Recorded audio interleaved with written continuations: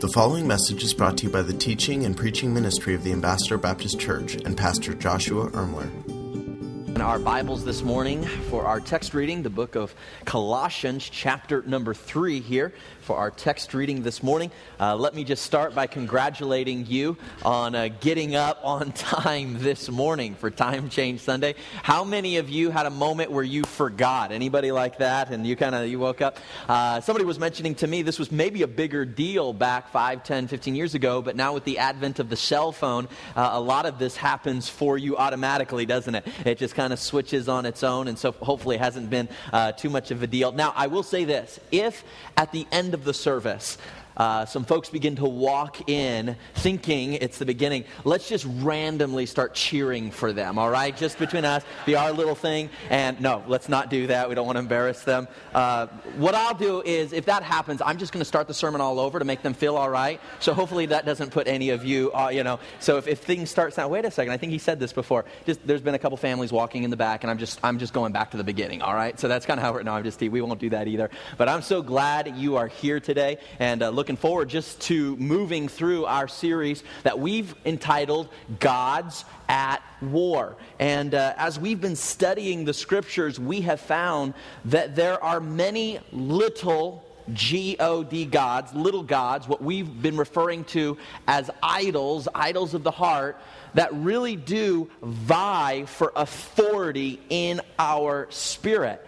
And what we've discovered is that there are a lot of good things in this world, gifts from God that He has bestowed upon us, that if we are not careful, we begin to engage, we begin to interact with in a very unhealthy manner. And when we begin to engage a good thing, a gift, in an unhealthy way, in an imbalanced way, that good thing can become a God thing that wars for supremacy in our heart and in our life. And that's what we've been kind of wrestling with the last few weeks, and we'll continue to do so for a couple more weeks. The theme text of our entire series has been Ezekiel chapter number 14 and verse number 3, where the Bible declares, "These men have set up their idols in their hearts."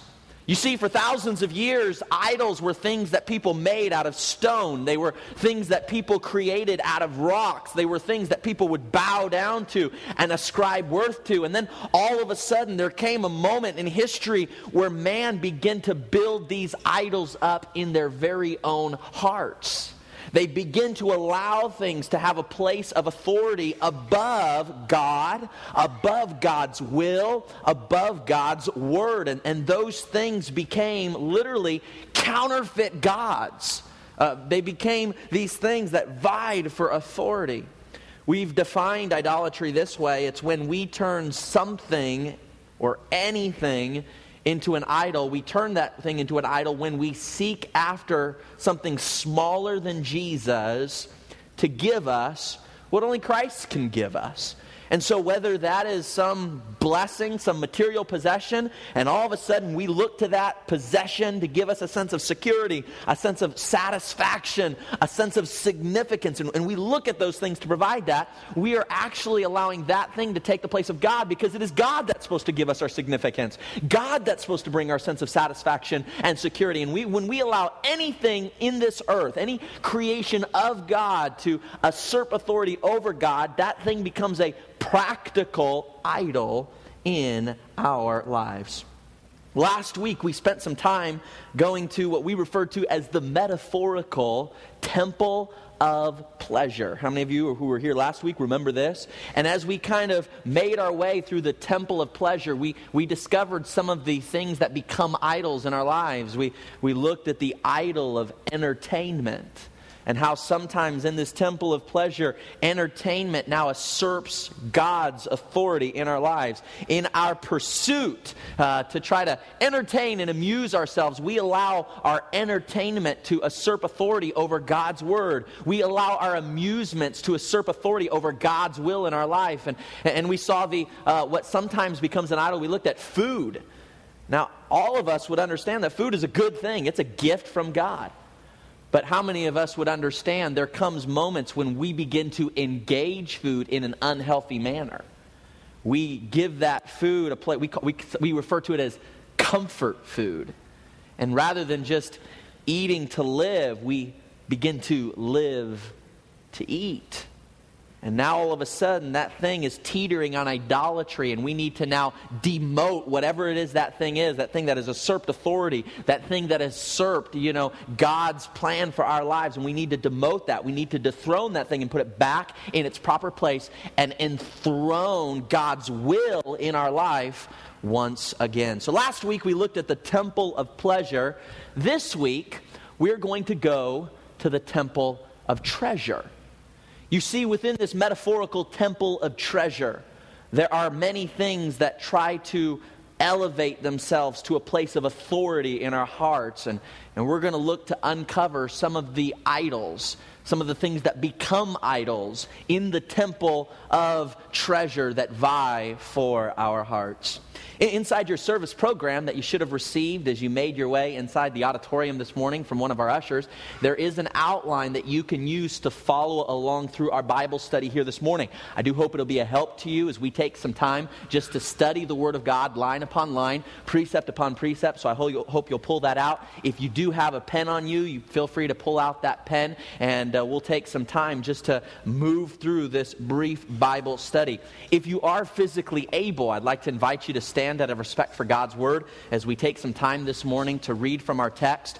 We're going to focus on the very last few words of this passage, but we'll read the entire thing for the sake of context. The Bible tells us in the book of Colossians, chapter number 3, verse 5, he says, "Mortify therefore your members which are upon the earth." You say, what does that mean, mortify? Literally, and I know this sounds kind of maybe gross, but it literally means to put this thing to death.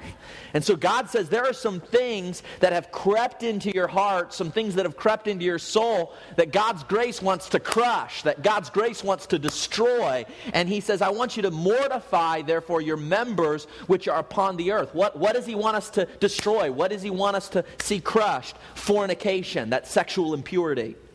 Uncleanness, this is any type of sin. Inordinate affection, evil concupiscence, and covetousness, which is idolatry. Now notice this little phrase right here, covetousness, which is idolatry. There are some folks who would say, wait a second, there is not such thing as idolatry in our world today. We don't worship rocks anymore. We don't bow down to trees anymore. Idolatry is not something we deal with in the modern church age. And yet I would say it is something we deal with. The Bible is very clear. Covetousness is idolatry. Anytime you covet after something, God says you are committing idolatry.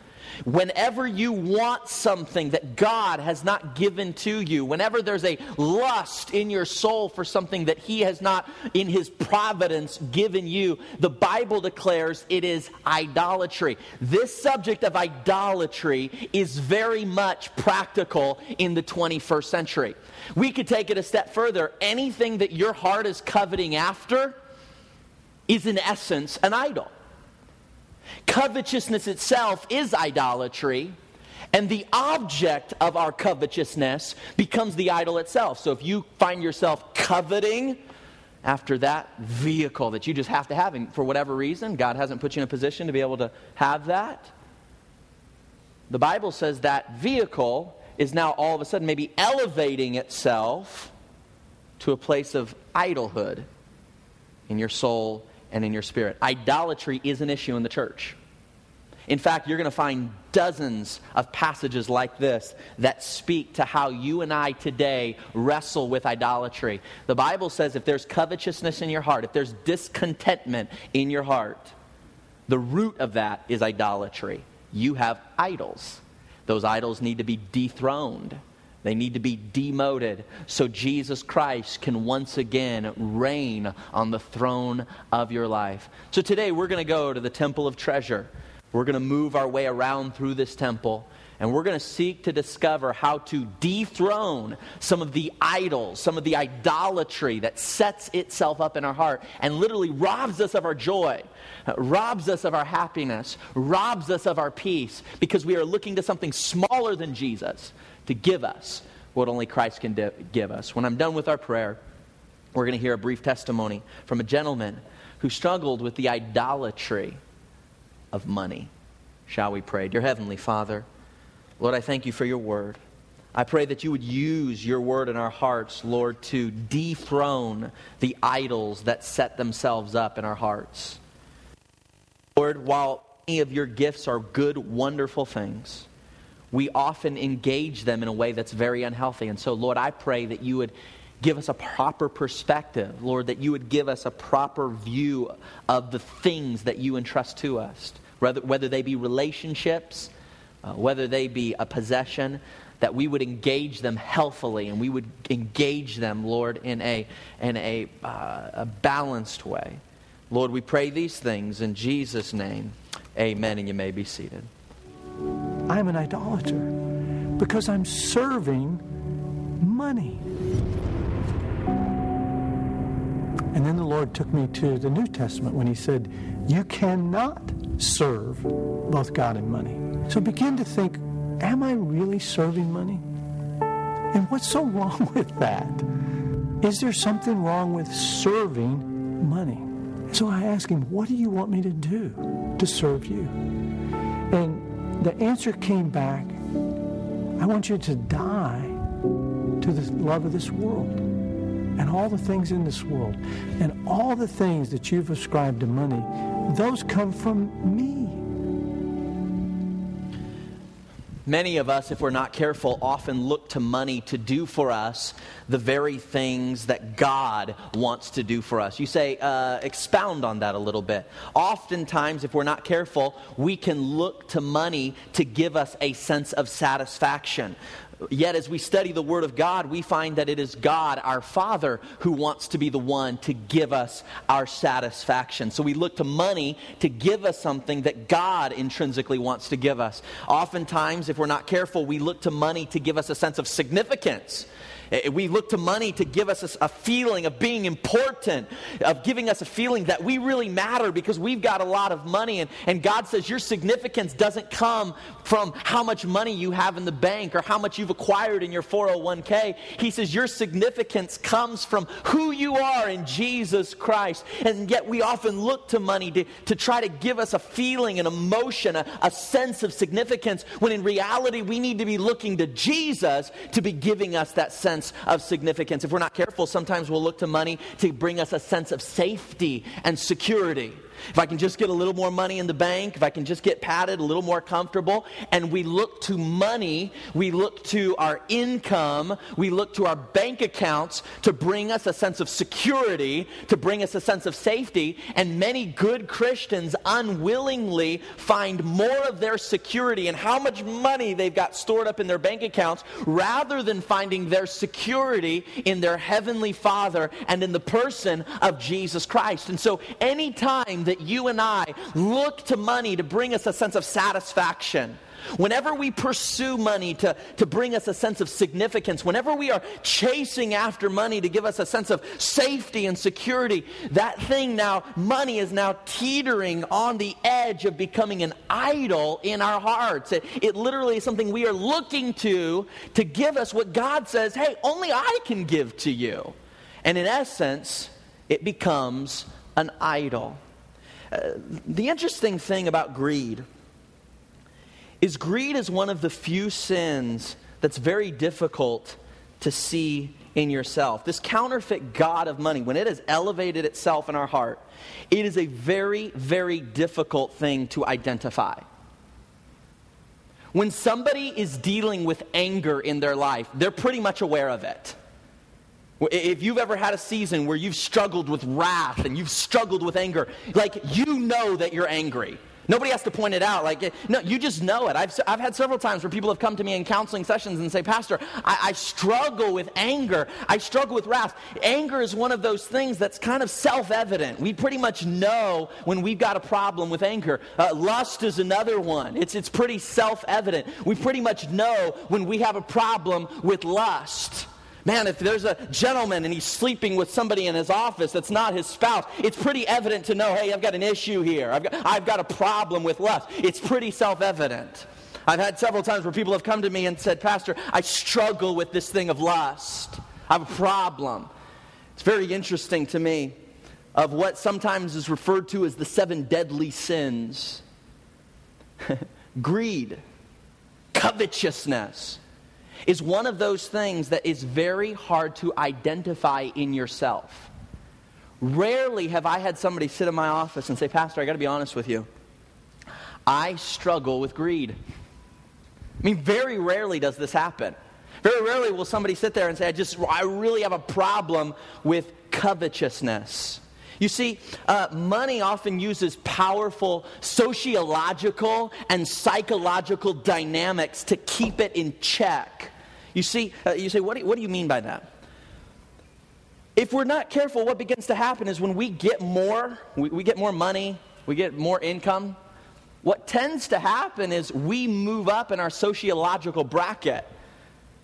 When you were making $10,000 a year, you tend to associate with people who made about that same much. You move to an area where the homes were basically the same as other people in that bracket could afford, and then you begin to make a little more money, and now all of a sudden you move to a new neighborhood, and your kids go to school with people who are generally in the same sociological, socioeconomic bracket. And so what begins to happen is all of a sudden sociologically, economically, in kind of a broad sense, we're tending to look around and see that, hey, the people that I hang with, the people that I'm around, they spend money in the same ways, they have the same possessions, and so it's very difficult for us to see covetousness, to see greed in our own lives. But I'll say this, people in third world countries, they're not deceived.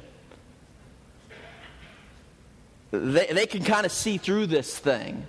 And I know some of us think, oh man, I just need a little bit more, and I just need to have a little bit more.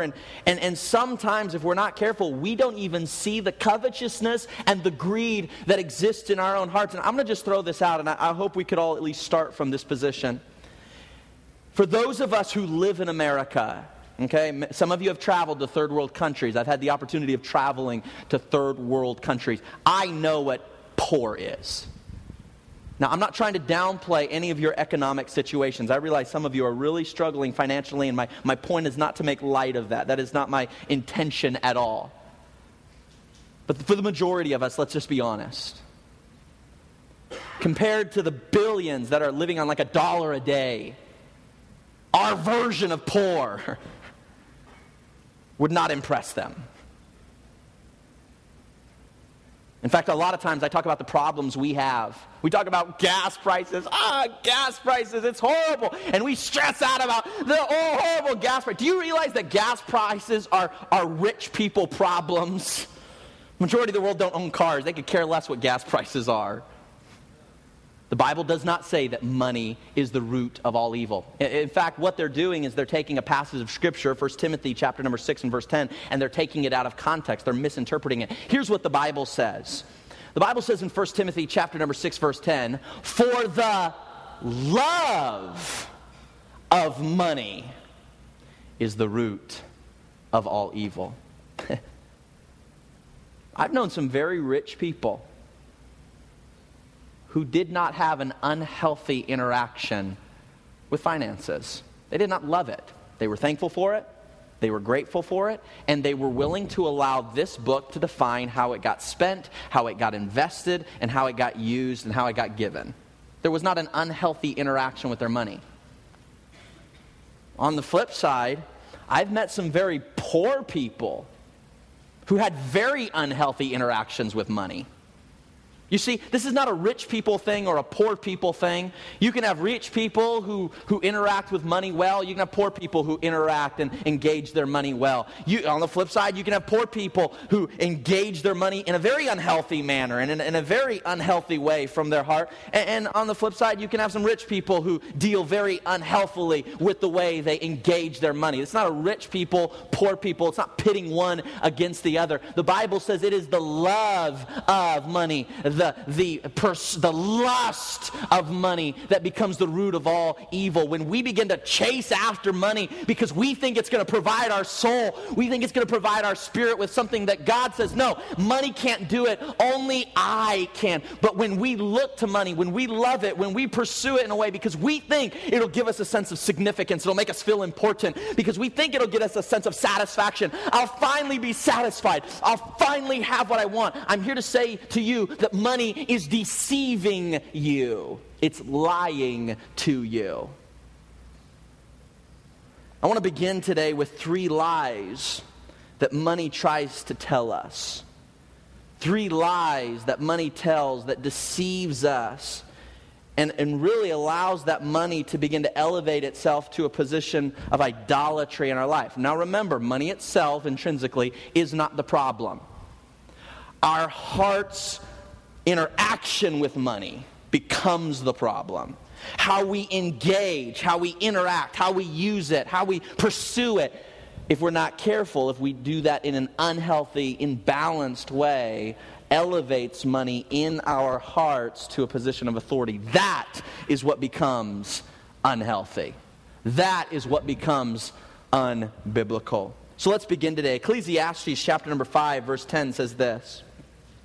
He that loveth silver, okay? He that is lusting after it, they're looking to it to give them a sense of satisfaction. If I just had a little more money, I could have a little nicer house, make me feel a little better, I could buy a nicer car, I could have better stuff, and there's that something in your soul that says, I need it for satisfaction, so I can buy what I need to buy, so I can have what I need to have. And somebody who loveth silver, the Bible says, notice this, shall not be satisfied with silver, nor he that loveth abundance. So maybe it's not the money itself. Some of us, if we're like, no, I don't have a problem with money.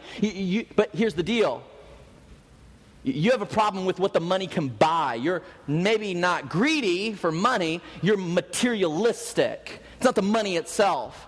It's what it can buy you, the stuff, the toys, the experiences. And so the Bible here says if you lust, you love, you pursue money because of what it can get you. The Bible says, nor he that loveth abundance shall be satisfied with increase. This is also vanity. If you have an unhealthy pursuit in your soul for money, and you are looking, you say, what does that mean? It means you are looking to it to try to give you a sense of satisfaction. You really think if I just had a little more, I could be happy. If I could just get to this bracket, I could be satisfied. You are being deceived. The Bible says you can be satisfied. Here's what the Bible says. With food and with raiment is what Jesus declared. Jesus literally said, if you had something to eat this morning, and you came to church with clothes, you have everything you need to be satisfied. That's what Jesus said. If you have more than that, boom, bless God. He's been good to you. But God says all you really need to be authentically satisfied is food and clothes. He says, I created you. I know what's at the deepest part of your psyche, your psychology. And I declare that you can intrinsically be content, that you can be satisfied with food in your mouth and clothes on your back. And if you have allowed money to deceive you into thinking that you need something more than that to be satisfied, you're believing a lie. Now, I think all of us would agree, it's a wonderful blessing to have more than that. And I hope all of us would say, praise God for his wonderful gifts and for his incredible blessings. It's not wrong to have more than just food, and more wrong to have more than just, clothes. But I'm here to say, if you have swallowed the lie that money tries to tell you, that says you've got to have more, you've got to have that bigger house, you've got to have a nicer car, you've got to have these toys, or else you can't be satisfied. You have swallowed a lie, hook, line, and sinker. That is not a truth from God. It is a lie. A lie that you have allowed to permeate in your heart and mind. You see, culture tries to convince us that more money equals more satisfaction, which leads us to the first lie that money tries to convince of us, and that is this, that it is the source of satisfaction. Money tries to say, I'm what satisfies. Money tries to convince us that you need more of me to be satisfied. You need more of me to be fulfilled. You need more of me. And so money lies to us, and it puts us on this quest. It puts us on this pursuit to chasing after it more and more and more. And yet it never satisfies, because money wasn't created by God to be our source of satisfaction. It is simply a tool to be used to glorify Him with. That's the purpose of money. Jesus gave us something else. God gave us something else to satisfy the deepest longings of our heart. It is not money. It is the person of Jesus Christ and His finished work on the cross. That is what He gave us for our satisfaction. Is it wrong to have more? No, that is not the point of this message. The point of this message is when you find in your heart an unhealthy pursuit and longing, and you are now convinced in your soul that you've got to have that or else you can't be satisfied. That is the point of this message. All of a sudden you have found now that there's idolatry that's beginning to seep in. Money tries to convince us that it is a source of satisfaction. However, money is not what brings lasting satisfaction. Psalm chapter number 17, verse 15 says this, as for me, the psalmist says, I shall be satisfied with thy likeness. Oh, the psalmist says, hey, I don't need more money. I don't need more things. I don't need cooler clothes. I don't need a better position. What I need is God. He's what satisfies. He's what fulfills. I need more of His presence. I need more of His likeness. I need more time with Him, because it is that and that alone that truly satisfies the deepest longings of our heart. And yet money will put us, that little, just dangle itself in front of us and say, just a little bit more, just a little bit more, just a little bit more. But it never satisfies. Never satisfies. This is why we're encouraged to make sure that we worship the source. I think this is in your notes. Worship the source and not the resource. That is to say, worship God and not money. Some of you are familiar with John D. Rockefeller. Some of you who maybe took history, very rich individual. And one day he was being interviewed by a journalist, and the journalist asked him the question, John, how much is enough? Now, I mean, here was an individual who had more money than he could possibly spend in his lifetime. I mean, he had enough money for himself to spend on anything he wanted. He could have bought anything, could have done anything. Here was his response. Just one more dollar. John, how much is enough? Just one more dollar. Just one more. Because money lies. Money says, I can satisfy. And if you just pursue it a little longer, if you just give it a little more energy, if you just give it one more month, it'll satisfy. It is a lie. You are being deceived by money, and in the process, it is becoming an idol that is vying for authority in your heart, and it is literally crowding out God's authority on the throne of your soul. Now all of a sudden, because money's telling you it's what satisfies, now all of a sudden money and the pursuit of money is setting your schedule, and now all of a sudden the pursuit of money is setting your agenda, and now all of a sudden the pursuit of money is defining how you live and your lifestyle and what you can do and what you can't do, and the type of relationships you can have and the type of relationships you can't have. It's amazing to see how there are some men in their pursuit for money, in their pursuit to worshiping their idol of money, have literally sacrificed their relationship with their children on the altar of money. Every idol demands a sacrifice, and too many have sacrificed their relationship with their children on the altar of money. Like I said, money in and of itself is not intrinsically bad. In fact, the Bible says that we're to work hard. That's a biblical ideal. However, when you find in your heart an unhealthy lust to do whatever it takes for that little more. Okay, maybe I don't have enough time now for my children. I don't have enough time for my marriage. I don't have enough time for my church. I don't have enough time with God because I gotta make a little bit more. And if I just do this for another 6 months and I just a little more overtime, I just do a little, then I'll arrive. And once I'll arrive, everything will be. Wait a second. Now all of a sudden your heart is engaging in an unhealthy manner with your pursuit of money. It has lied to you. It has deceived you and caused you to believe something that the Bible declares is not truth.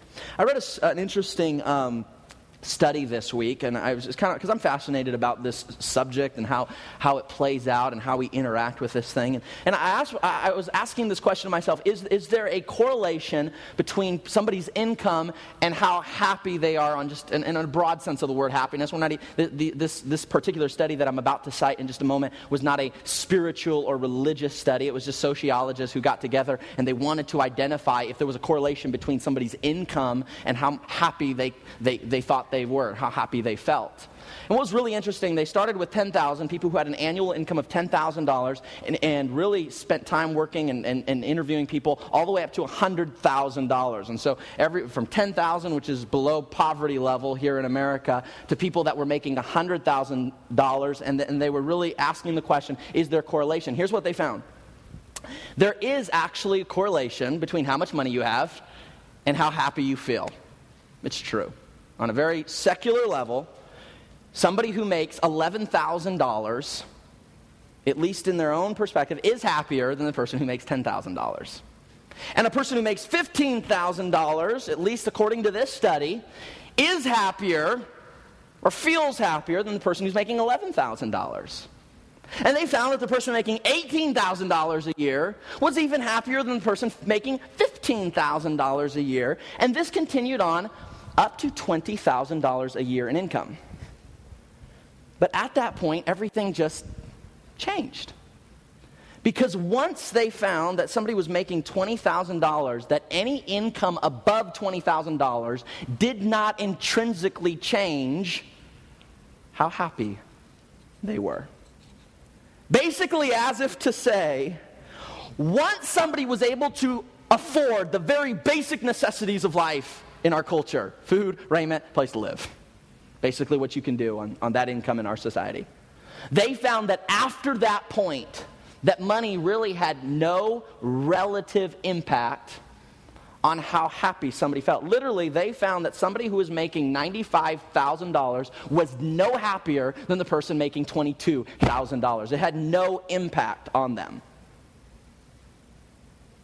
It jives with what the Bible says. Hey, once you've got food, once you've got raiment, once you have the basic necessities of life, you have everything you need to be as happy as God desires for you to be. Now, does that mean it's wrong to have more than the basic necessities? That is not what I'm saying. What I am saying is this: do not allow yourself to be deceived into thinking that more will create more satisfaction. Your satisfaction is found in the person of Jesus Christ. God is the only true source of satisfaction. We often look to money to do for us the very things that God wants to do for us, and that is lie number one, and that is money tries to tell us that it is the source of true satisfaction. But let's move on to lie number two that money tries to convince us of in our culture. Lie number two. And we'll go to Luke chapter number 12 for this particular study. Luke chapter number 12 and verse number 15. This is Jesus, and he's speaking, and he says unto them, "Take heed, beware," Jesus says. He says, "I want you to beware of," here's the word, "covetousness." Now, according to what we read in Colossians, covetousness is idolatry, okay? So Jesus is speaking about idolatry, and he's saying, I want you to be careful of the idolatry of covetousness. I want you to be careful of setting up idols in your heart from things you can buy and things you can purchase and things you can lust after. He says, beware of this. Why? For a man's life consisteth not in the abundance of the things which he possesseth. Jesus is literally saying, hey, your significance, Your importance is not anchored to how much money you possess. Can I say this? Whether you make in this room and you make $15,000 or you make $50,000 or $100,000, within this context, that makes absolutely no difference. You are just as significant to God if you're making minimum wage as the person who is making six figures in this room. In the eyes of God, from the perspective of this church, it doesn't matter. It doesn't matter to me. I don't care if you're poor, living on the wrong side of the tracks, or if you've got tons of money and you don't even know what to do with it. Within this, it doesn't matter. God says that's not what your significance is anchored to. That's not what makes you important to this church. We don't have special seating for those who are giving a certain amount of money. I've been to churches and they literally put people's names on the side of the chairs. This person gave so much money, so they get to sit there. Can I say that you get to sit wherever you stinking want to sit? Praise God. It doesn't matter. Can I say here, you say, why doesn't it matter? Because it doesn't matter to God. Your identity, your importance, your significance here in this place and in the eyes of Jesus Christ has nothing to do with your socioeconomic standing in society. You matter to us because you matter to God. That's where your significance is. That's where your importance lies. Your bank account, how much money you've got, how much you have in your 401k does not make you any more important. Our culture tries to convince us that the more money you have, the more significant you are. The bigger your 401k is, the more important you are. And yet the reality is this money is not what makes us significant. What makes us important, what makes us valuable is the fact that we have Jesus, the greatest of all treasure. And if you have Jesus, you've got everything you need to be important. You've got Him. And if you've got Jesus in your life and you're important to Jesus, you're important to this church. And you're important to me. And you're important to the body of Christ.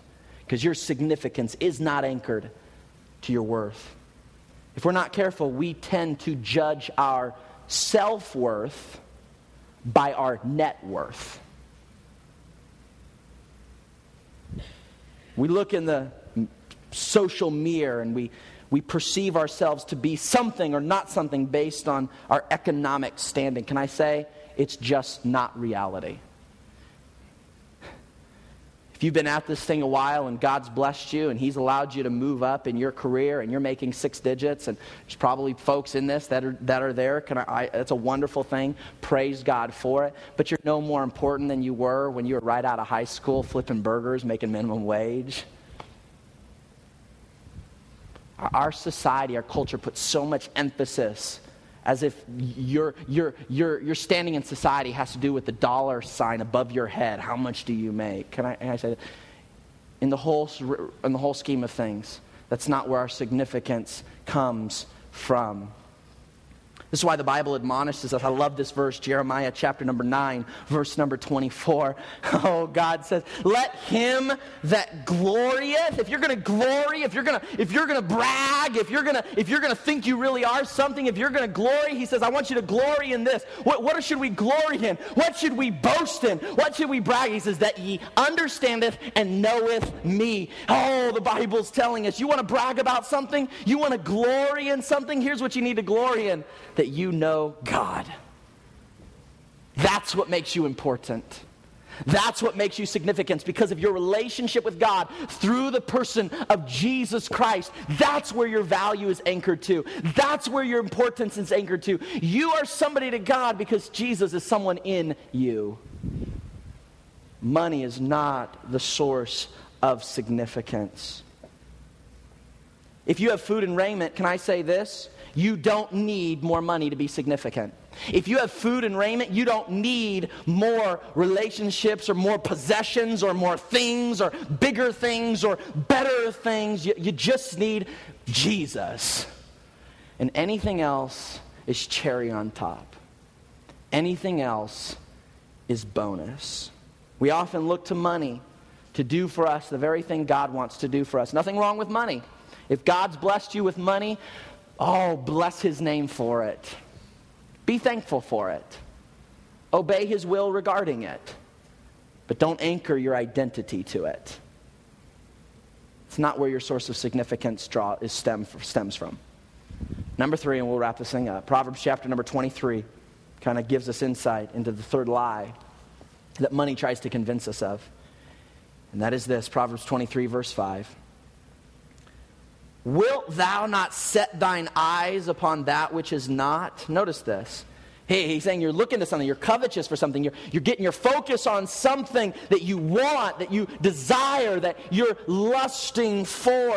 And he says this, for riches certainly make themselves wings. Notice this, riches, they make themselves wings, they fly away as an eagle toward heaven. How many of you are like, yes, that makes sense to me?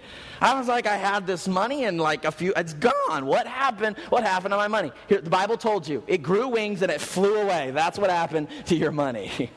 You ever feel like that? Like that, I had it and then I didn't. It was there and then it wasn't. Houdini, living in my pocket, making all my money disappear. The Bible says, hey, that's kind of what money does. Now you see it. Now you don't.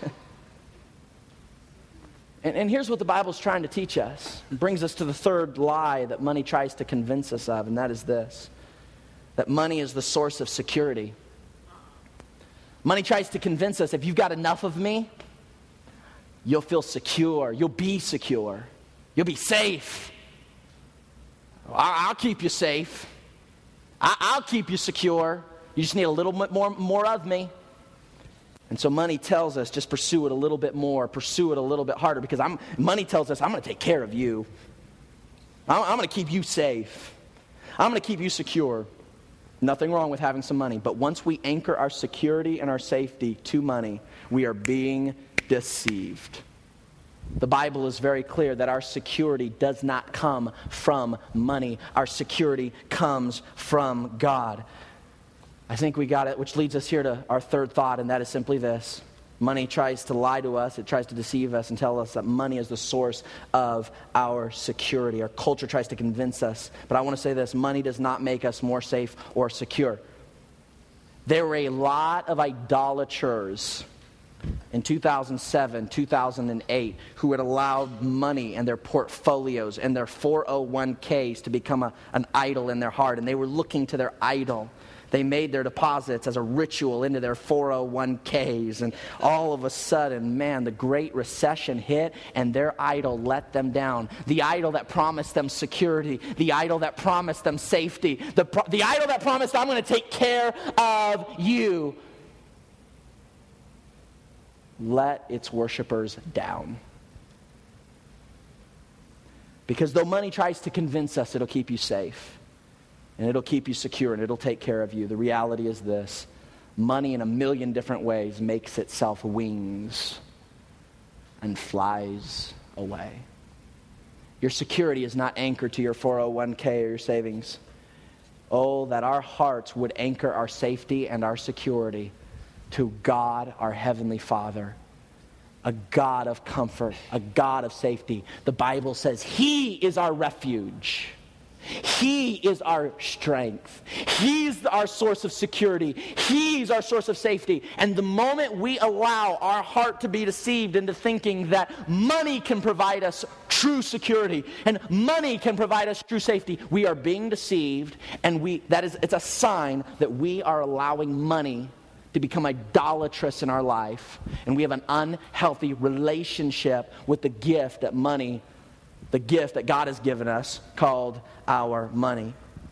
That's why the Bible tells us in 1 Timothy chapter number 6, verse 17, charge them that are rich, Paul says to Timothy. Hey, young preacher boy, Paul says, Timothy, I've got to tell you something. Those rich people that come to your church, he says, I need you to tell them something. Here's what I need to tell them, that are rich in this world. Now, I'm going to just say this. Though you may not feel rich in this world, in comparison to everybody else in this world, you're rich. And so since the Apostle Paul tells the young preacher boy to mention this to his church, I, as a young preacher boy, am going to say this to the church.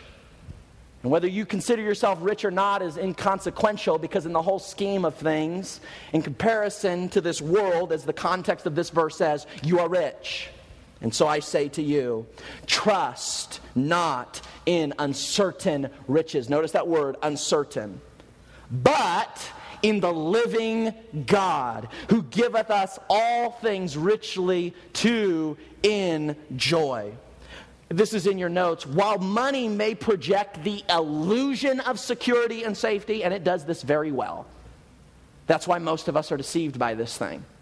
Because it really does project very well that it can keep us safe and that it can keep us secure. While it projects an illusion of security, it never actually provides intrinsic security. Steve Jobs, one of the wealthiest men that ever lived, incredibly wealthy, founder and CEO of Apple Computer. Many of you in this room are holding his products in your pocket somewhere. Extremely wealthy. Had the opportunity of reading his autobiography, and at one point he said, all the money in the world can't keep me safe from this disease I now have. And he could afford any doctor, any treatment. And the reality is, at the end of the day, his money couldn't keep him safe.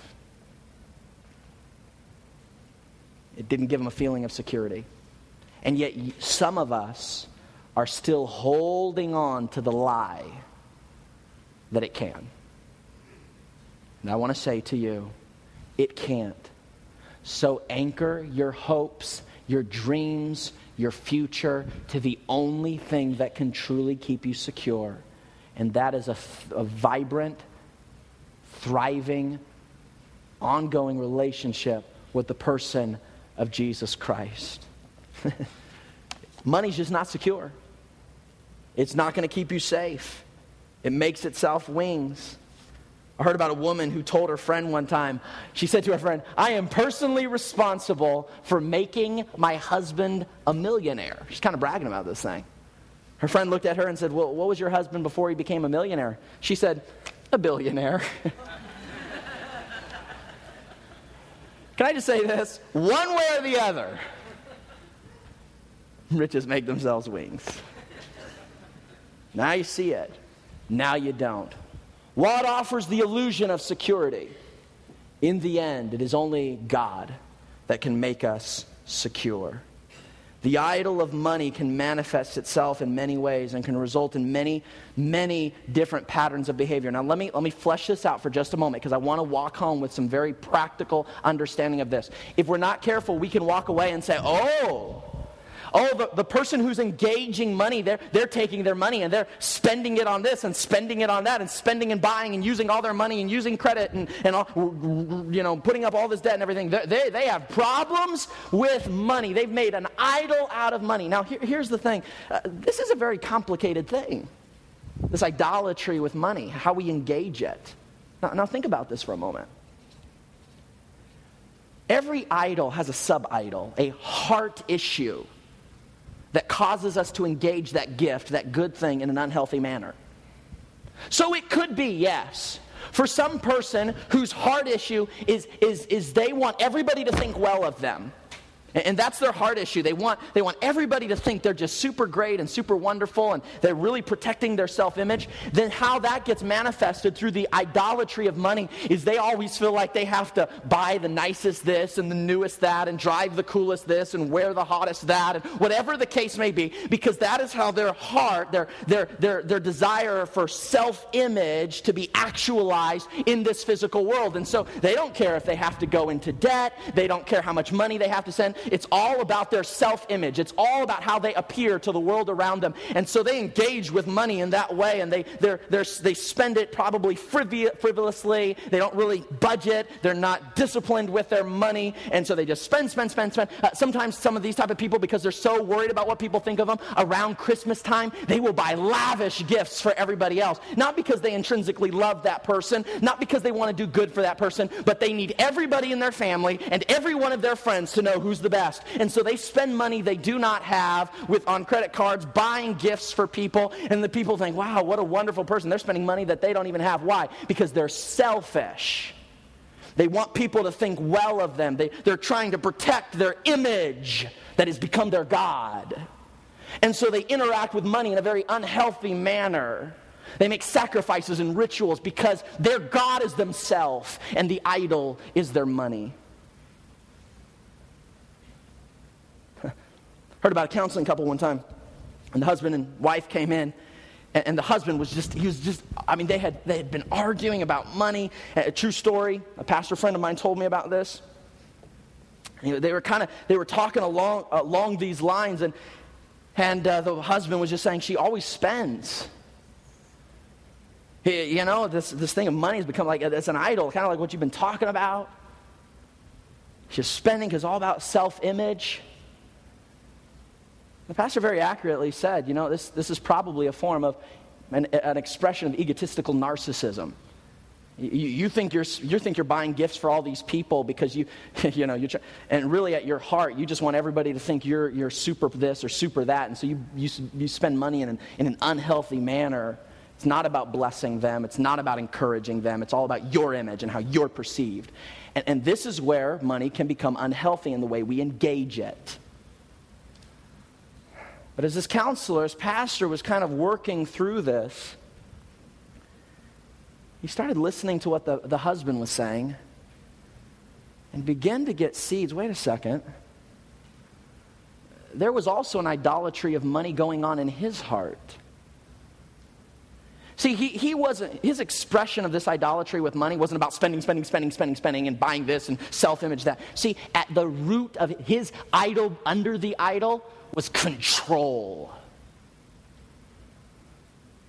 He wanted to be in charge. He wanted to feel safe and secure and in control of his world, and so he would hoard money. And the way he engaged money was quite different than the way his wife did, but both were just as unhealthy. Hoarded away. There was no time for generosity, no time to obey God's commandments on what to do with money, and in these different areas, and being benevolent and being generous. He hoarded, and here's why: because at his heart was a root of control. Two opposite expressions from the same root heart issue. It may be here you're Mr. Disciplined with your money. Man, you dot every I and cross every T and da-da-da-da-da. And that's a good thing, okay? However, if it is the expression of a heart that has believed the lie that money can provide my security and my safety, then those good behaviors are rooted in a rotten heart condition that will backfire on you. So you say, what's the issue? Do I need to stand in the middle and kind of spend a little and kind of... What's the plan? Here's the plan. Walk in the Spirit. Allow this book to become your authority with how you engage money. And when this book says pay your bills, pay your bills. And when this book says be generous, be generous. And when this book says save, save. And when this book says invest, invest. And when this book says this is how you interact in a healthy manner with money, obey this book. When this book says don't steal, don't steal. That's what I'm saying. Allow this to be the authority, not your unhealthy lust for more, the authority.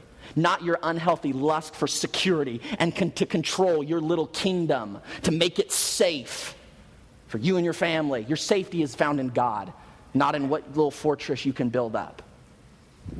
And your image, your significance is not found in what kind of clothes you wear and what kind of car you drive. Your significance, your image is found and anchored in your identity to Jesus Christ. So you're free from having to overspend. You're free from debt. You're free from that because now you don't need that to bolster up your self-image. Your image is anchored to the person of Jesus Christ. And if you're over here and you're a miser who's hoarding everything and you can't obey God's word and being generous and being what God wants you to be with your money, and there's not a balanced, healthy approach to money, then God frees you too from a heart that's trying to control your little kingdom. He frees you from that to walk in the Spirit.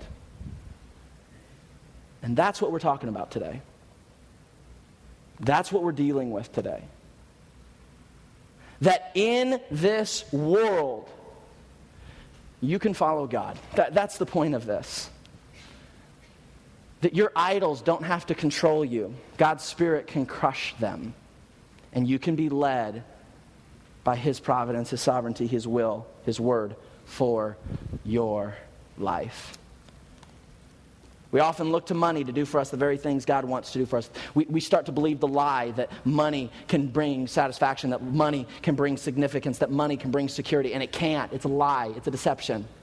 They bring the illusion of those things, but not the intrinsic realities of those things. A couple years ago, I was talking to a gentleman in our church, just a great man of God, and he was kind of talking to me about he had been offered a promotion to become a manager at his workplace. And he kind of, as he was grappling through it, he said, Pastor, I just came to the conclusion that while it would be more money, I'd make more, I'd have more to give, he said I probably would. He said I turned it down. Because I wanted to create margin in my life so that God's Spirit could lead me and I could have enough margin in my time and to my schedule to be what God has called me to be. You see, here was a man who demonstrated that money was not his idol. He wasn't finding his identity, his significance, his image, and how much he acquired. He said it would be nice. It'd be a blessing. But in the whole scheme of everything, my relationship with family, my relationship with a church, he said I don't think it's best. And so he allowed somebody else, who's probably less qualified, to become his boss so he could keep his priorities in a way that God had defined them. Opportunity does not equal obligation. God's will is your obligation. If we're not careful, our quest for more causes us to sacrifice some things that are just not healthy. We've seen people sacrifice on the altar in their pursuit of more money, relationship with their children, marriages, and church attendance. So many good biblical things that they have sacrificed on the altar of pursuit of more money. You see, money often becomes a decoy that keeps us from pursuing that which truly matters most. The enemy dangles the decoy of money and says, this will bring you security. And so, like lemmings, we chase after it, only to find that it is not. It does not. It's a decoy. The enemy dangles that decoy of money and says, hey, just a little bit more, and you will be secure and safe and significant, only to spend and sacrifice so much in the pursuit of that we have unintentionally sacrificed things that God had never intended us to sacrifice. All of us have to follow the Spirit on this one, because every one of our lives are different. Every one of us need different amounts of hours of sleep at night. And depending on how much you need will depend on how much work you can get done. We all have different amount of children in our home at this time, and depending on how many children you have in your home and how much time each and every one of them needs is going to dictate this thing. And depending on the personality of your spouse, there are so many things that influence this. So therefore, we can't look across the hall and look across the room and judge somebody else that's doing something that is unhealthy for us. Because I want to say this, maybe there's somebody else in this room, and because of their circumstances, because of how many kids or no kids, or because of other circumstances, they can do some things that is healthy, it's in balance for them, but it wouldn't be for you. And so rather than allowing them to be your standard, let Jesus Christ, His Spirit and His grace lead you into what you are supposed to be. And we will not compare ourselves with ourselves in this one, for the Bible says that is not wise. And what the Spirit of God leads you to do may not be what God leads the person down the row to do. Because they're different individuals. Their circumstances are different. Their personalities, their very core structure of how God's created them is different. But don't justify sin, what you know God is leading you to do, and rebel against that because you justify, well, look, that person's doing it. Maybe it's not sin for that person to work a few more extra hours because all their kids have moved out and the wife's working and all these different circumstances, and it just works. It's okay for them. It's totally healthy and balanced for them to do that. Can't compare ourselves with ourselves on this one. You follow the Spirit. Here's our last quote. We're done on the screens. Today, your heart will search for satisfaction. So will you look for it in the creation or in a relationship to the Creator? The only one who can truly satisfy the deepest longings of your heart is the one who created it. Do you put more effort into chasing after money or in chasing after the presence of God? What drives you? What motivates you? We've got to be careful, because greed, money, covetousness very quickly becomes an idol of the soul that literally rots our heart from the inside out. May we pray that God would allow us to have a healthy interaction, a healthy engagement with money and the possessions He gives us. Shall we pray? Dear Heavenly Father,